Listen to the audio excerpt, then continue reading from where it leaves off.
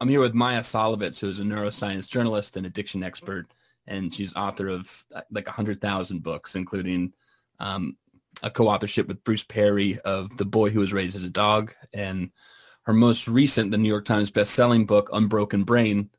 And Maya is the author of a forthcoming book that'll be published in the summer called Undoing Drugs.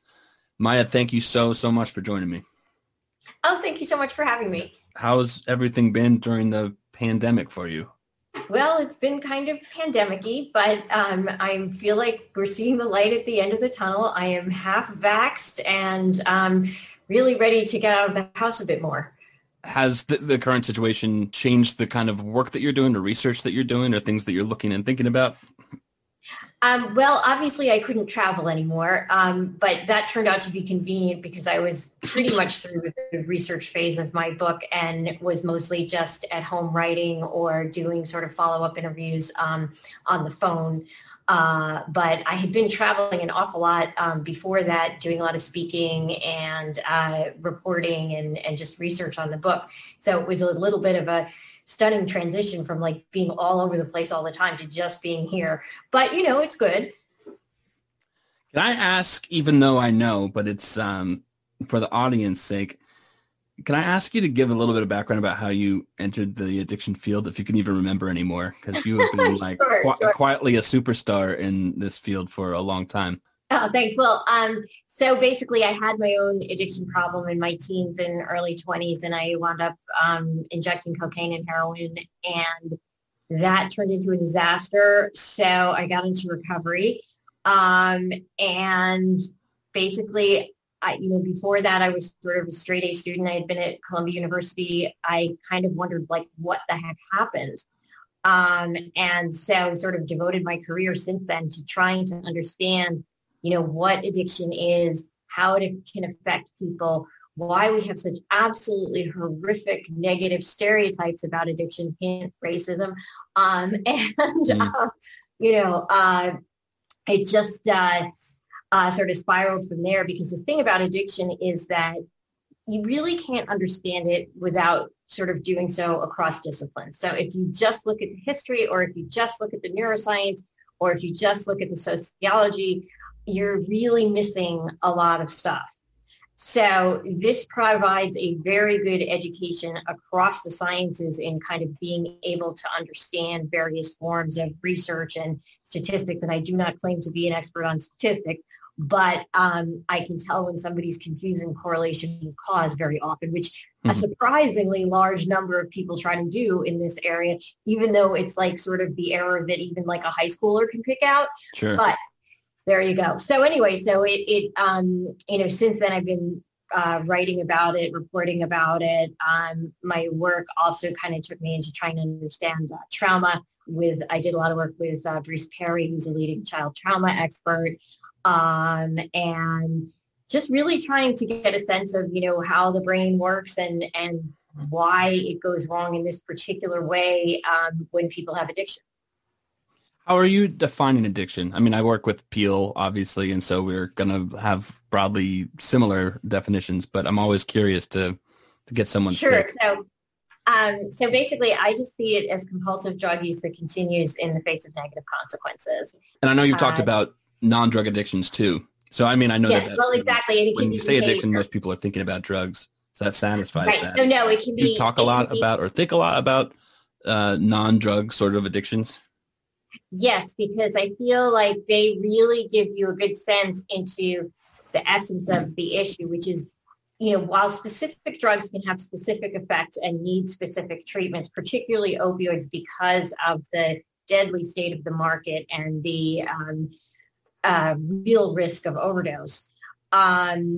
The fundamental bit of addiction, which is compulsive behavior in the face of negative consequences, is the same whether you're talking about video games or whether you're talking about heroin. Obviously, when you kick video games, you are not going to be puking and shaking and having all that kind of withdrawal. But the focus relentlessly on physical dependence as being the same thing as addiction has caused tremendous harm. For example, in the 80s, Scientific American said, cocaine's no more addictive than potato chips. Of course, we now know that potato chips are addictive, but the thing was back then that was a laughable statement.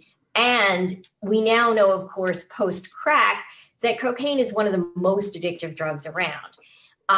Because if you're talking about compulsive behavior in the face of negative consequences, like you, and I had this experience personally, you can know very, very, very soundly that you're going to shoot coke. It's going to make you anxious and paranoid. You're going to feel terrible. It's going to totally suck. It's going to make you want more and more and more. And you're going to do it anyway, even though you know all those things.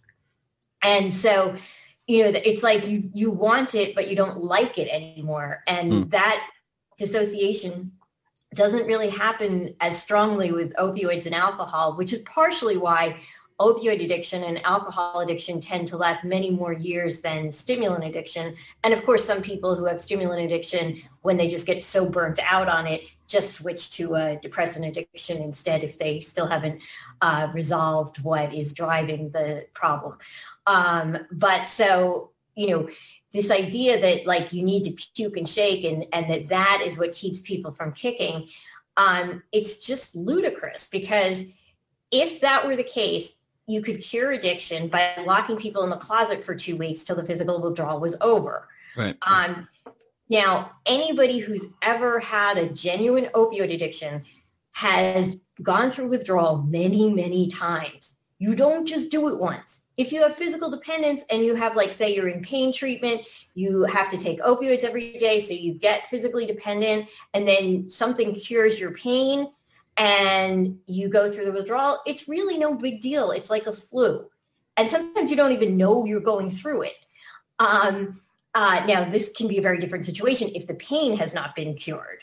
But this sort of relentless focus that physical stuff is more real than psychological stuff, the exact opposite is true in addiction. So it's in large part the relationship that you form with the drug or the activity that makes it an addiction. And so whether that's causing net destruction in your life or actually doing you a net good is a major distinction. Well, and exactly, like, I don't believe you can have a positive addiction. I think that's an oxymoron. I think exactly. That, if an activity is bringing you joy and connection and productivity and all the good stuff that you want, then that's not an addiction, even if you're devoting your entire life to it. Right. If, on the other hand, it's making your life smaller and more constrained and you feel bad about it and you feel trapped and you just can't stop doing it, even though you don't really like it that much anymore, that's an addiction. The idea that if you have been addicted in the past, that you could never use a drug again, or that you have a vulnerability to become addicted to something else more so than somebody else. Tell me your thoughts on that, just at a basic level. So, I mean, it is certainly the case that some people do substitute one addiction for another. However, this is far from universal. And the vast majority of people, it really has to do with your taste. So if, like for me, I can drink alcohol socially because I don't really like it that much. It's like cool. And, I like enjoy a little bit of buzz, but after, maybe 2 drinks, I'm kind of like, which I never had that with heroin or cocaine. I never felt like, heroin, I would feel satiated in the sense that I was in my dreamy state where I wanted to be. But it was never like if somebody had more, I wouldn't be happy to take it. Cocaine, it doesn't bring you into that space because what cocaine does is more directly dopaminergic, and it makes you desire and desire and desire. And, sort of infinite satiation is fine, but infinite desire really sucks if it's not satisfied. So I think, it really depends on the person. Some people, and it really depends on their psychological state and the kind of social support that they have and the cognitive stuff that they know about managing their self-regulation. There's just a lot of different factors, but it's definitely not the case that if you've ever had a problem with one drug, you will always have problems with all drugs. And if that were the case, basically people who had heroin addictions couldn't eat sugar probably. Right, that's true. That's a good point. Or caffeine. It's kind of amazing that people who smoke cigarettes are perfectly considered in recovery, even though if you were to like use another substance that is that deadly, that was illegal, you would be, considered actively using, and you are considered actively using if you, just smoke pot after having a big crack addiction or something like that, at least in the sort of current dominant abstinence model. Right. Smoking cigarette, tobacco is it can be such a harmful habit. And if you take survey data at face value or take it seriously at all, it seems to be the toughest addiction to kick anyway. Yeah, that's funny. Yeah, people are perfectly in recovery if they're smoking. Yeah, I mean, nicotine is a really, really interesting drug. And one of the reasons that it is so popular, similar to caffeine, is that it really doesn't impair you. In fact, in certain circumstances, it may actually enhance performance. Sure. So these are the kind of drugs that we love to not consider drugs in America, because anything that enhances performance in America has got to be good. On one level, the idea that, okay, I mean, it's just a complete farce to say that if you're addicted to one drug, okay, you can't ever do any drug again. That's like low level. But even the idea that if you were, like, say, addicted to heroin, that you could never possibly do heroin again without becoming addicted to it. What you're saying there is that depending on your underlying circumstances, your mindset, drug setting, of course one could. I was just talking to Carl Hart, who I know you had a hand in helping him complete his first book, at least. And we were I was telling him that I don't do heroin now. So I can't be like the brave person like he is and coming out and saying, oh, I do heroin and look at me. But I can say that I'm in a space in my life at the moment that I'm very familiar with what heroin does, even though I've been addicted to it in the past. And if it were legal and predictable and I could get it as readily as I could, a bottle of liquor at the store, I can't see a reason why I wouldn't do it again. And I can't see a reason why I would become addicted to it again. Why is that so? Well, I mean, I think, like, for me personally, I wouldn't mess with it. No. If I needed to take opioids for pain, I would do that in a controlled way. Right. But never during my heroin career was I able to control it. Every single time I kicked, I was like, oh, yay, I'm free of it. I can just do it on weekends. And the weekends always blended into weeks. So for me, it's not worth it to, the rest of my life is so good. You're not interested in rolling the dice. Exactly. Yeah. And similarly, I have no interest in cocaine because, when I last used it, it was just hell. And I was just craving it all the time, even though I knew it was going to have like an anxiety promoting effect rather than like actually making me feel good, so not interested there. Now, I reserve the right when I'm like 99 to like, take whatever I feel like and be as physically dependent and compulsive as I feel like. Sure. But in the meanwhile, when things are good and when I have access to a variety of different pleasurable and meaningful activities, I don't feel like I would want to mess with that. And there's different people feel differently about this, and I wouldn't, but just for me, that's how I feel. So I wanted to, I'm all over the map, I know right now, but I just was talking about Carl, so it reminded me to say this. When he and I were talking, and then, of course, he had this chapter in his book, and he wrote an article, he said, well, harm reduction has to go, by which he meant capital H, harm reduction. That was kind of a bugaboo of yours, and I'd like to hear a little bit about that if you're comfortable talking about it. Sure. So, I mean, basically, harm reduction is a movement. Mm-hmm. And arguing that we all have the right to pleasure from whatever substances, that's a great abstract philosophical principle, but it really doesn't get you anywhere with politicians. If you have two sides, one saying protect the children and the other side saying I want my pleasure, protect the children is always going to win. So given the world that we're living in now, harm reduction was able to move us away from seeing drugs as something that are always bad and that drug taking itself is bad, to seeing drug-related harm as the problem. Yeah. To me, that helped create a climate that moved us as far as we have moved away from prohibitionism, which, at least at the moment, is mainly rhetorical. However, New York State legalized marijuana yesterday. Yes. I think New Mexico did it today. Yep. In the 90s, we could barely dream of anything like that. let alone having states actually decriminalizing possession. And how did we get there? We got there by harm reduction.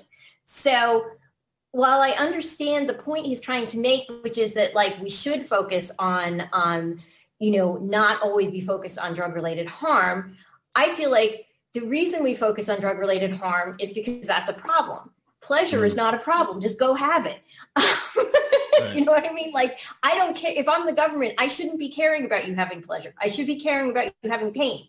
And, if you have pleasure, that should be your business totally. But if you're hurting yourself or someone else, that's when policy should be trying to make a difference. I think trying to make policy like, let's make everybody happy. I mean, maybe when we get after like having no rape and stuff like that. So I understand his point, but I feel like as somebody who's just written a history of the movement, which has been a political movement of many, many, many thousands of people who worked really hard to move things along.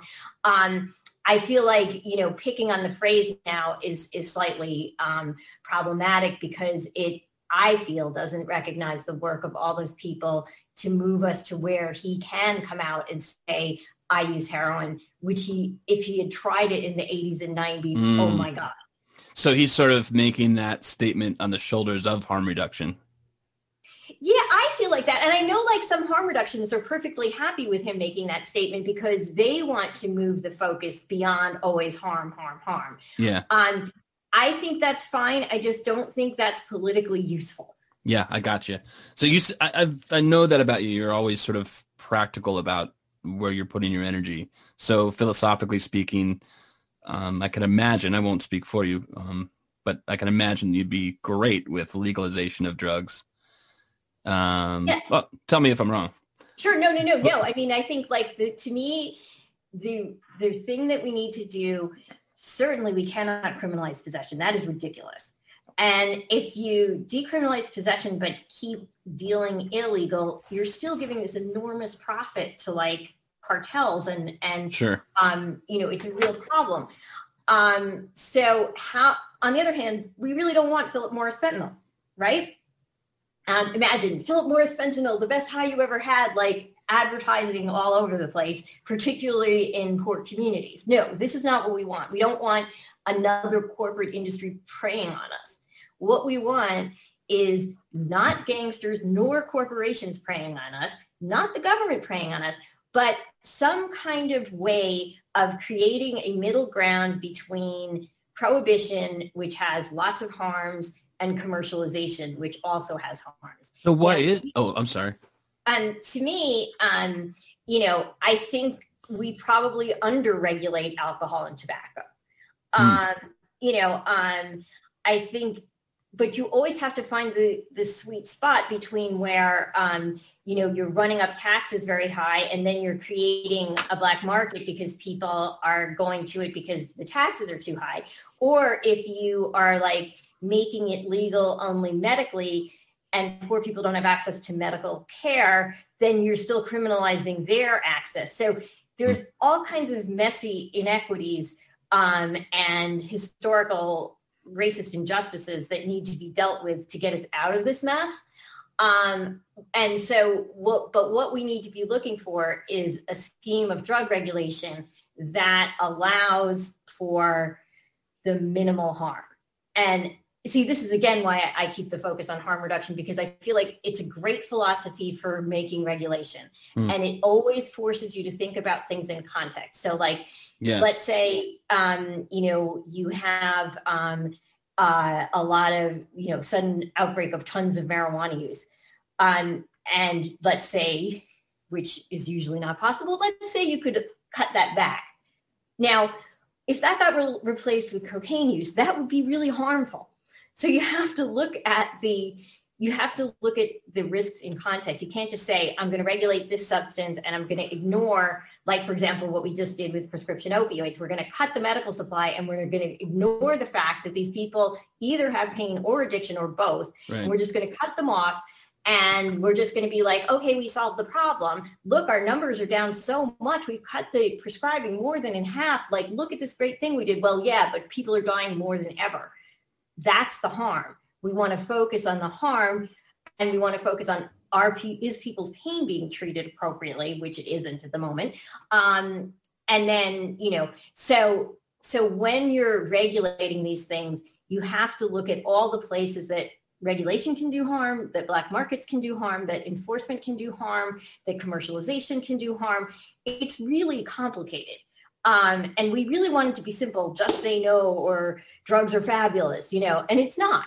It's like we have to balance the risks. And we're seeing this in COVID now, which is why harm reduction again has come up, because, nobody's going to be abstinent from socializing. Like, that's not really humanly possible. If you look at the horror of solitary confinement and how horrible people do psychologically in that state, it's just, it's inhumane, and we shouldn't have any of it.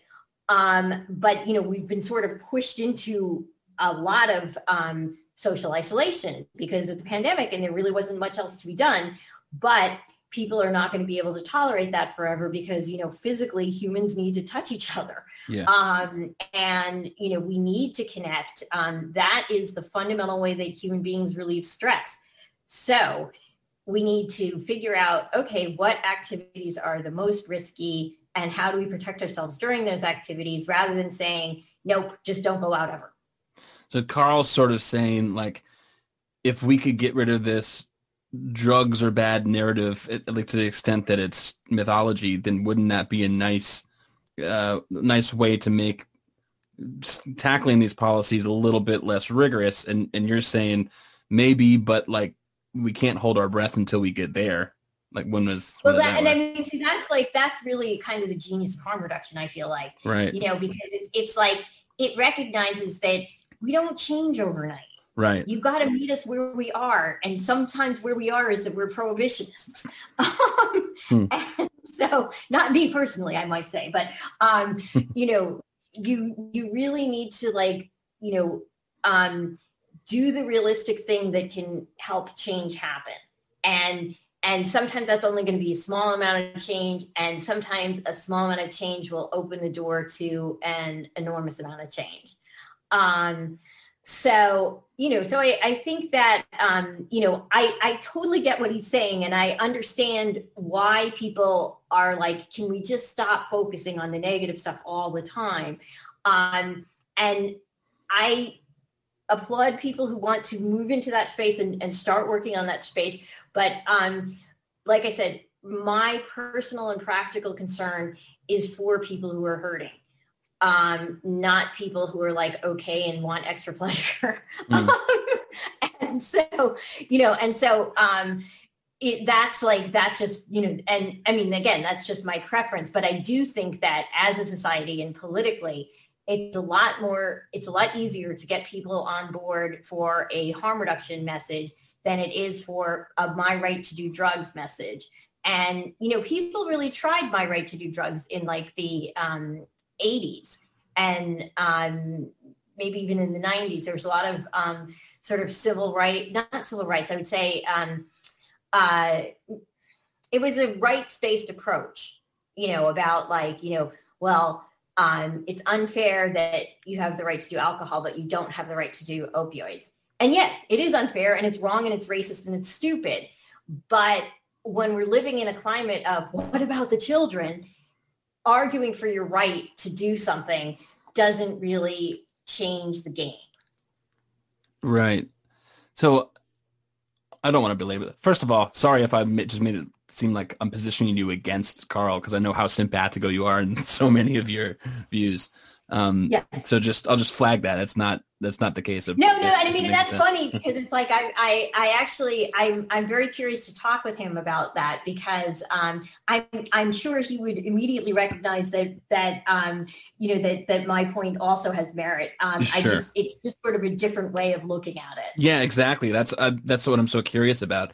So, I mean, like you said, the beauty of harm reduction, of course, is you're meeting people where they are, or meeting policies or problems where they are, and figuring out a way to get the best consequential outcome given what your ingredients are. And so you can just do that over time. You can sort of scope out what are the worst problems right now and how can we minimize those. And that's just like a universal forever thing that you could do, and it tends to make progress. And so you mentioned like your focus isn't really on how do people who are doing okay, who want to seek pleasure, like how do we make so that they're freer to do that?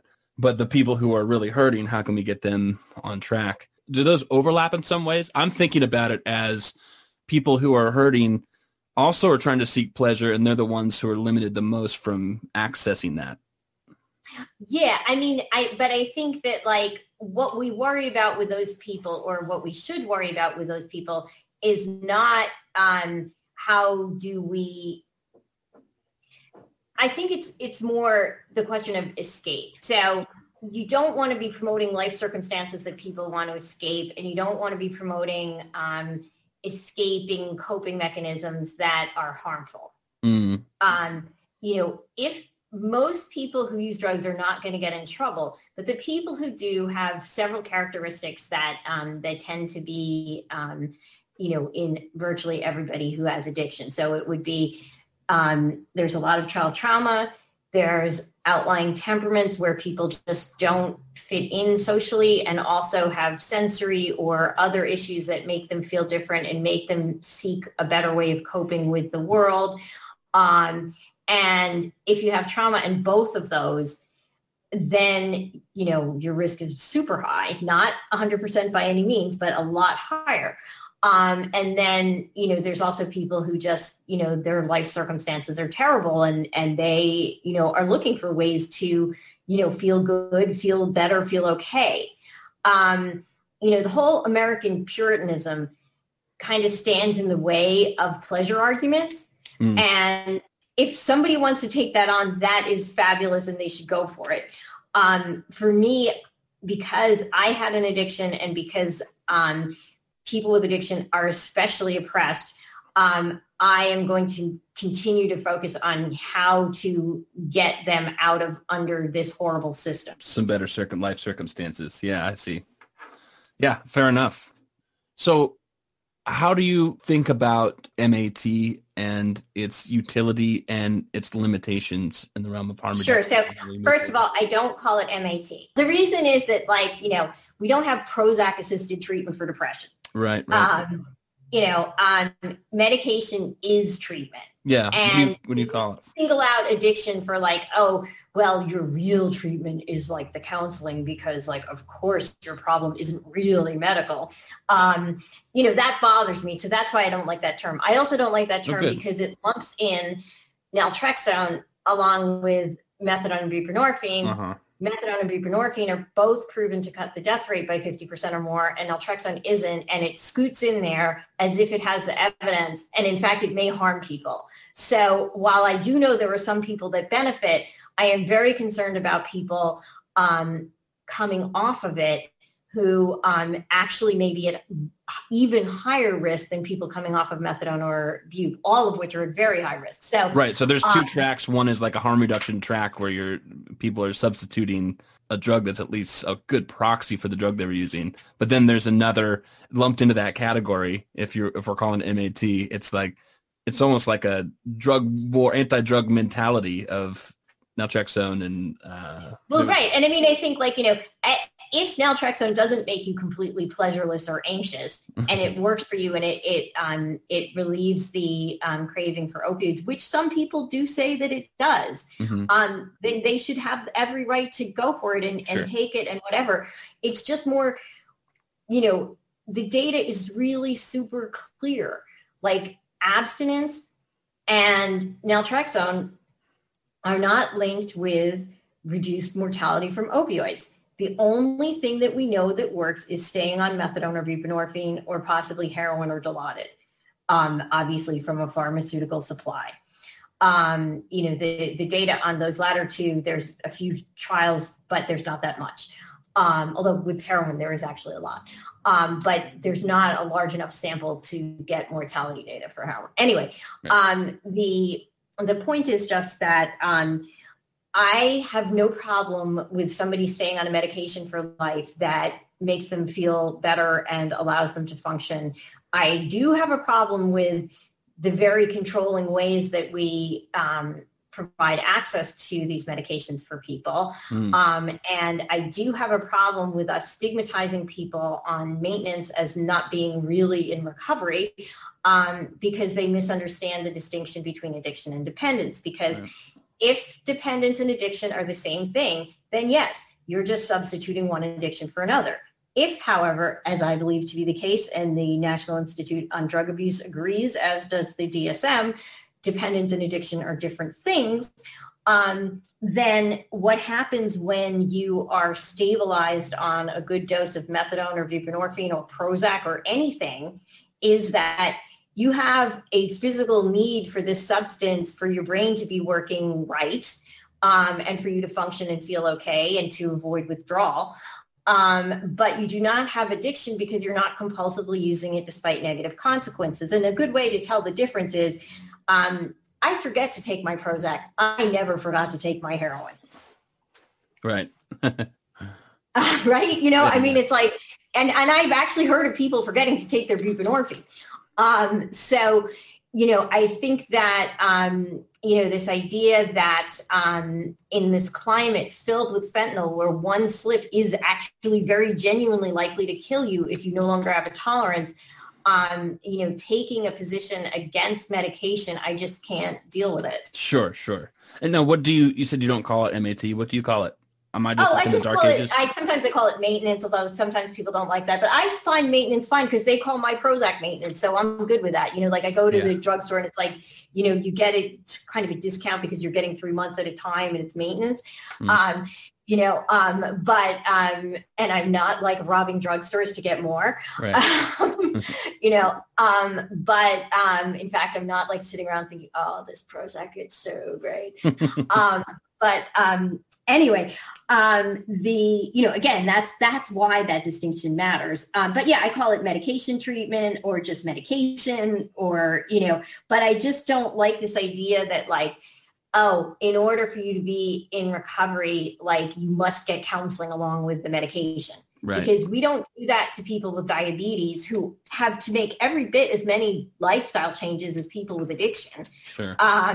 And we don't like arrest people for like possession of cupcakes, because like that's such an effective way to deal with, compulsive behaviors. Mm-hmm. So, I just feel like we need to just normalize this and just recognize that, okay, this is a medication you're taking. And, it may be that some people who are taking, buprenorphine or methadone long-term, what they're really doing is medicating their depression. It could be they're medicating some whatever, but I don't care as long as it works. And I don't want people to feel that their form of recovery is inferior because they still have physical dependence. Right. So like, I'm going to make a statement. You tell me yes or no, but I'd see it could be as simple as like, I talked to John Marks from Britain, and he was talking to me about how when people came in and got their heroin from him in the 80s, then they would, so many of them just started going back to work and started having a life with their families. Some stopped taking the heroin that he was providing and some whatever. And so I see the same thing with it. There was no real counseling there. So I see the same thing with maintenance drugs. So it's like it could be as easy as, well, now that things are sort of stable and you're getting what you need, like now you can sort of lay the groundwork or sort of build up the infrastructure of your life because you're not. Yeah. What basically happens is if you're actively addicted, the compulsion takes all your mental energy. And especially if it's in an illegal market, so that like all the time you're like, okay, how do I get enough money? How do I get enough drugs? How do I make sure if this guy doesn't have it, I can get it to this guy? What if this falls through? What if the police? Yeah. What if this? So like you're always like, it fills up your entire mental space. And so when you just get given it, then you have your whole day and you will get bored. You will get insanely bored if you don't do something else with that space. Right. So yeah, you could go see your family. You could go back to work. You could go back to school. And that's really what happens. It's really about, taking away the thing that makes the behavior especially compulsive. And this is why I do think like non-drug addictions like gambling are especially interesting, because that takes up that same kind of space. And, people use it deliberately to do that. And the reason that it becomes compulsive and addictive is because of the intermittent reinforcement. Right. And so it's all about the pattern in which you are engaging in the behavior.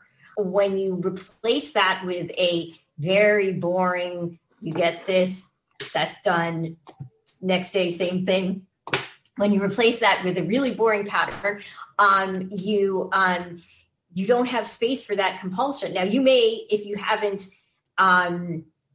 don't have other sources of pleasure and comfort, if you don't have them, you may substitute another compulsive behavior. Right. But you may just fall in love with somebody or realize that, hey, I actually am good at math. Maybe I want to, go to graduate school or something. This would not be me.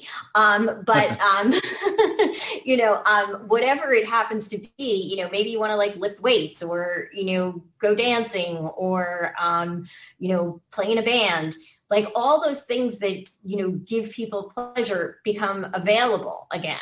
If your life circumstances are such that you're bogged down by something, or you're lacking resources or maybe skills or, things that generate positive experiences, then just substituting the drug can just possibly leave you in a state that, okay, you do have the routine down, you do have the predictability down, you do have the safety down. So good. How could you knock that? But to move forward, you would need something else. And so what would you suggest to that end? Well, this is the thing, and this is why treatment is generally so bad. Yeah. Like you can't prescribe fall in love, find meaning and purpose. I try to.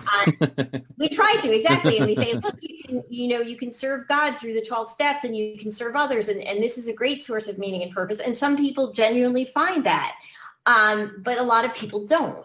So because this is hugely, hugely individual, the person needs to either through their family, through their networks, through their friends, through the internet, however they find it, find something that they like, that gives them comfort and pleasure and purpose.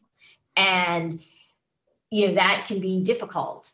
But the basic thing is to just keep trying things, and also to realize that since about half of people with addictions also have another mental illness, if you don't get that treated, not to mention trauma issues, if you don't deal with those things, you also may not be able to avoid engaging in some kind of compulsive behavior. So if you're depressed and you can't experience pleasure because you're so depressed, then giving up the drugs isn't going to make it any better. You may need talk therapy for that. You may need medication. You may need a combination.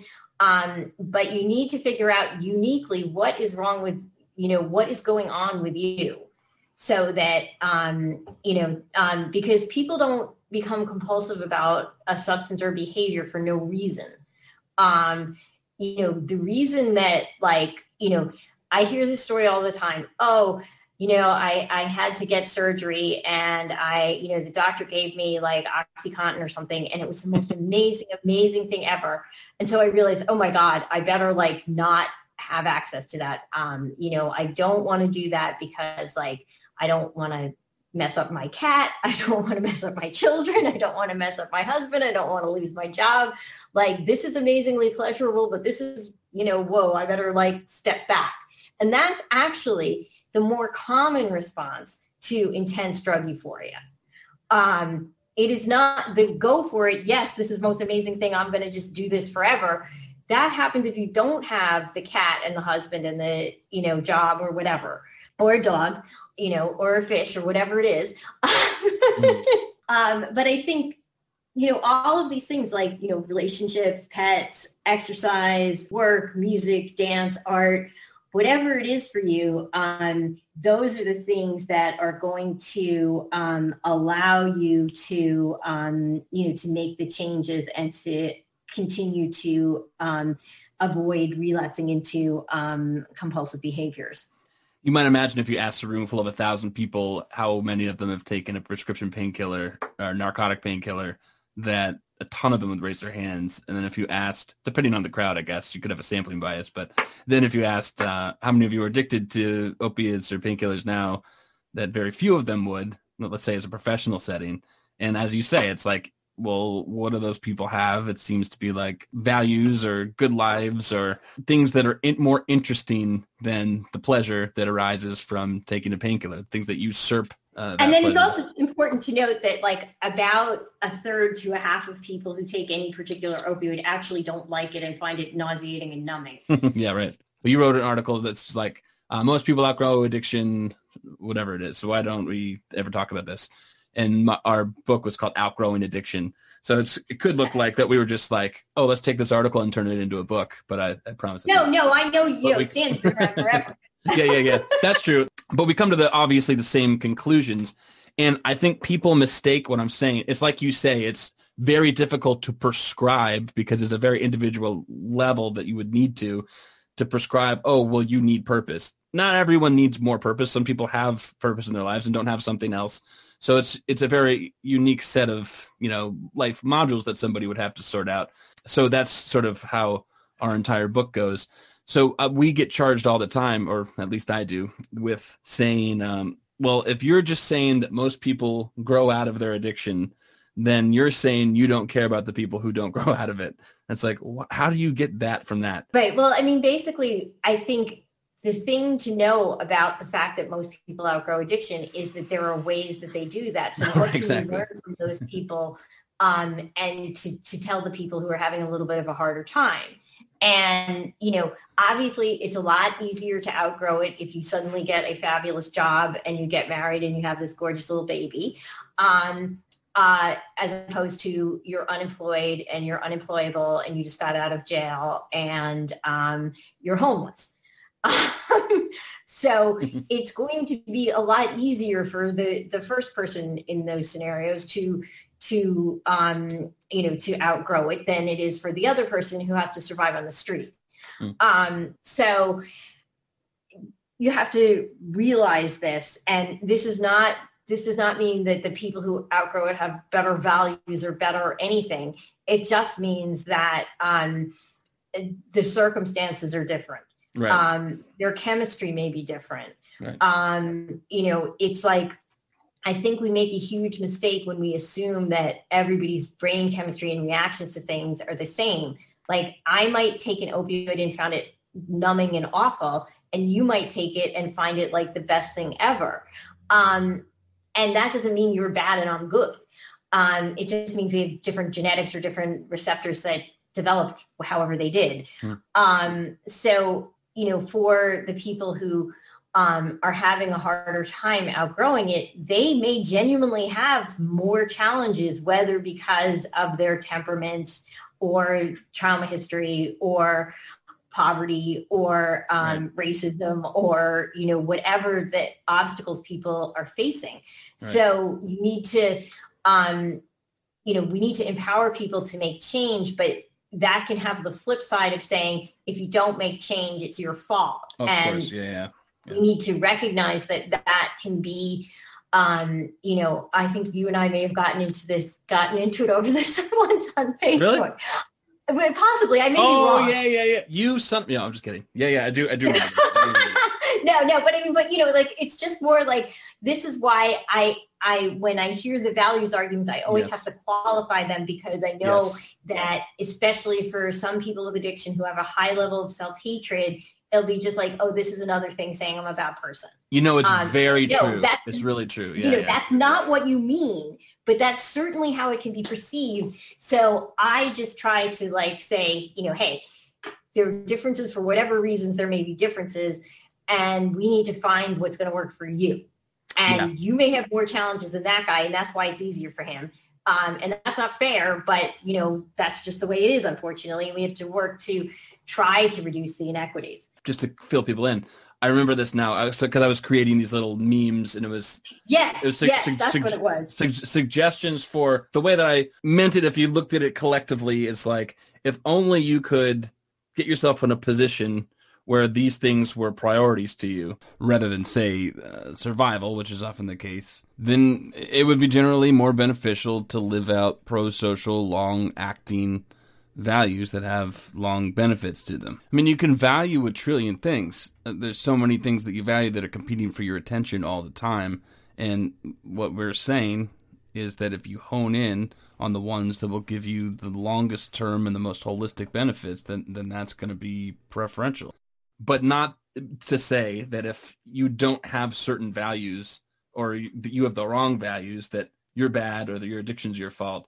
And yeah, I remember. No, and I mean that, like, I've gotten into that with Stanton too, because it's just like it can come across as another whole set of moralizing. Yeah, yeah. And I know that's not how it's meant, but I also know that is definitely how it gets perceived sometimes.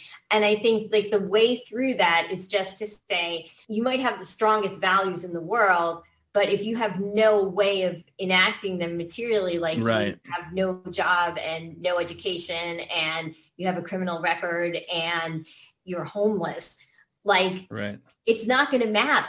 Like, you have to get those fundamental problems sorted out. Yeah, well, just to close the loop on that, I mean, we do say those things that you just said, and we say it in a billion different ways. And I think that anything anyone says in isolation or out of context can sound bad or mean or moralizing, but just to save face here, all that I or Stanton has ever said about values is that if you're a person who pursues a drug or a person or a relationship to an involvement to the extent that the rest of your life is in shambles, and you want to improve your life, and I believe it's self-evident that you'll need to reprioritize those values. And those captions that I was creating that you and I got into began with that and said, you know, if you're unsure where to start, then you might think about some of these 12 or however many values that people who tend to live balanced lives also tend to prioritize.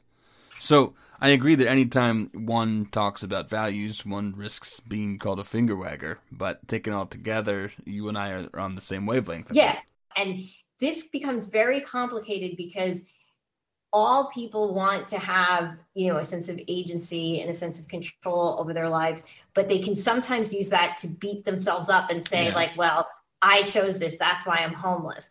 And like, no, I mean, maybe there's some cases of that, but I believe those are relatively rare. It's more like, you know, circumstances can really suck. And we have to be able to address that unfairness and help people be able to have access to the things that will allow them to live their values. Because I believe, with probably the exception of, you know, psychopaths and sociopaths who are basically the same thing, with the exception of such people, most people really want to connect to others, to be kind, to have a world that's reasonably fair. And, you know, they want to be in circumstances that can allow that. And they don't want to be like, I'm the one rich guy living on the top of a garbage heap and everybody else is at the bottom. I mean, sure, there are some crazy psychos that, psychopaths that believe that and want to live like that. And I just don't understand that. But for the rest of us, you know, most human pleasure is in connecting and in understanding and in helping other people understand things. And if we can help people get to the place where they can have those strong social bonds that relieve stress and make us feel good and, you know, have the greatest joy, that's all good. Now, obviously, it's a bit harder if you're like me and you're on the autism spectrum and it's like hard to connect. But that doesn't make you bad. Do you have trouble? Is that something that you have difficulty with? Well, I'm pretty much okay now, but as a child, I struggled enormously, especially because I was like so often in a state of sensory overload. Yeah. And so, you know, I was just like, I don't know, I was just like really obsessed with ideas as a kid and things. And so it seemed like I was like really selfish and bossy and didn't like people. Yep. But it was more like I really, really, really wanted to have friends, but they just weren't interested in the things I was interested in. Wow, you and I have that in common, like that whole thing in common. I still am always sensory overloaded in a sensory way, but yeah, well, I mean, and you know, like that, you know, it was when I read an article in the New York Times about Asperger's syndrome. I was like, oh my God, that's me. That is explains my entire life. Yeah. And why I'm sure that drugs were so welcome, illicit drugs like heroin or cocaine or well, no, exactly. Like and what I found really interesting about that is, when I wrote the book Unbroken Brain, I kind of thought like, oh, well, like it's just weird to be on the spectrum and be addicted. And like, I'm probably kind of unusual. But no, like I have gotten contacted by many, many, many people on the spectrum that have had similar experiences post writing the book. So it's not that unusual. And actually there's now research suggesting that for people with autism in the normal or high IQ range, their risk of addiction is much higher than normal. Now, for people with low IQ, it's hard to say because I think it's probably impossible for them to get the drugs. Because like people think they're too weird to sell to them or, whatever kind of reasons, or they're, in a place where they just can't access them. So it's very hard to know if they would actually be at higher risk or not, but you can see it in the rest of the population. I would love to get into that. I guess we don't have time now, but there is something about, I'm always thinking big picture on things. And to some extent that's a boon. And to some extent it's just like makes me a pain in the ass in normal function.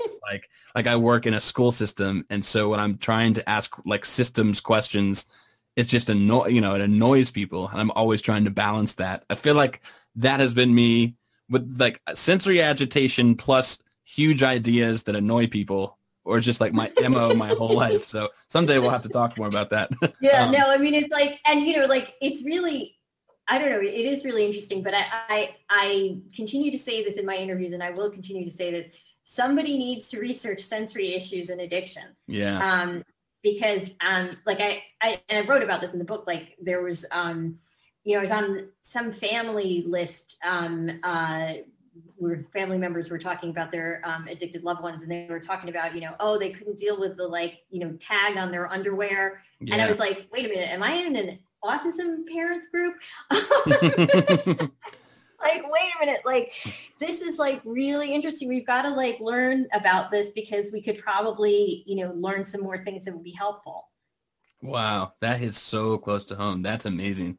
Well, I don't know who would be a better candidate for writing the book, so hopefully you have some energy left after this one. Well, it's going to take a little while, and I think I'm probably going to work on something with Bruce Perry again next. But I want to do something about sort of just development and how interesting it is, but I haven't really got it sort of conceptually nailed down yet. Sure. But yeah, like that harm reduction book, like I am very proud of it, but oh my God, was that a lot of work. Yeah, you're ready to take a breather. Exactly. Thank you so much, Maya. We did a romp through everything, and I hope we left something to talk about. I'm sure that there are plenty in your pages of your upcoming book. Do you think that we left anything out that would be important to talk about? No, I think we did well here. Well, I really appreciate you coming on. It was really fun talking to you. I'm glad we were able to open that up in sort of an organic way. And best of luck on everything. And I'll be keeping in touch, but especially near to the time that I guess it's late July that you'll be publishing that book. And I'm really excited to read it.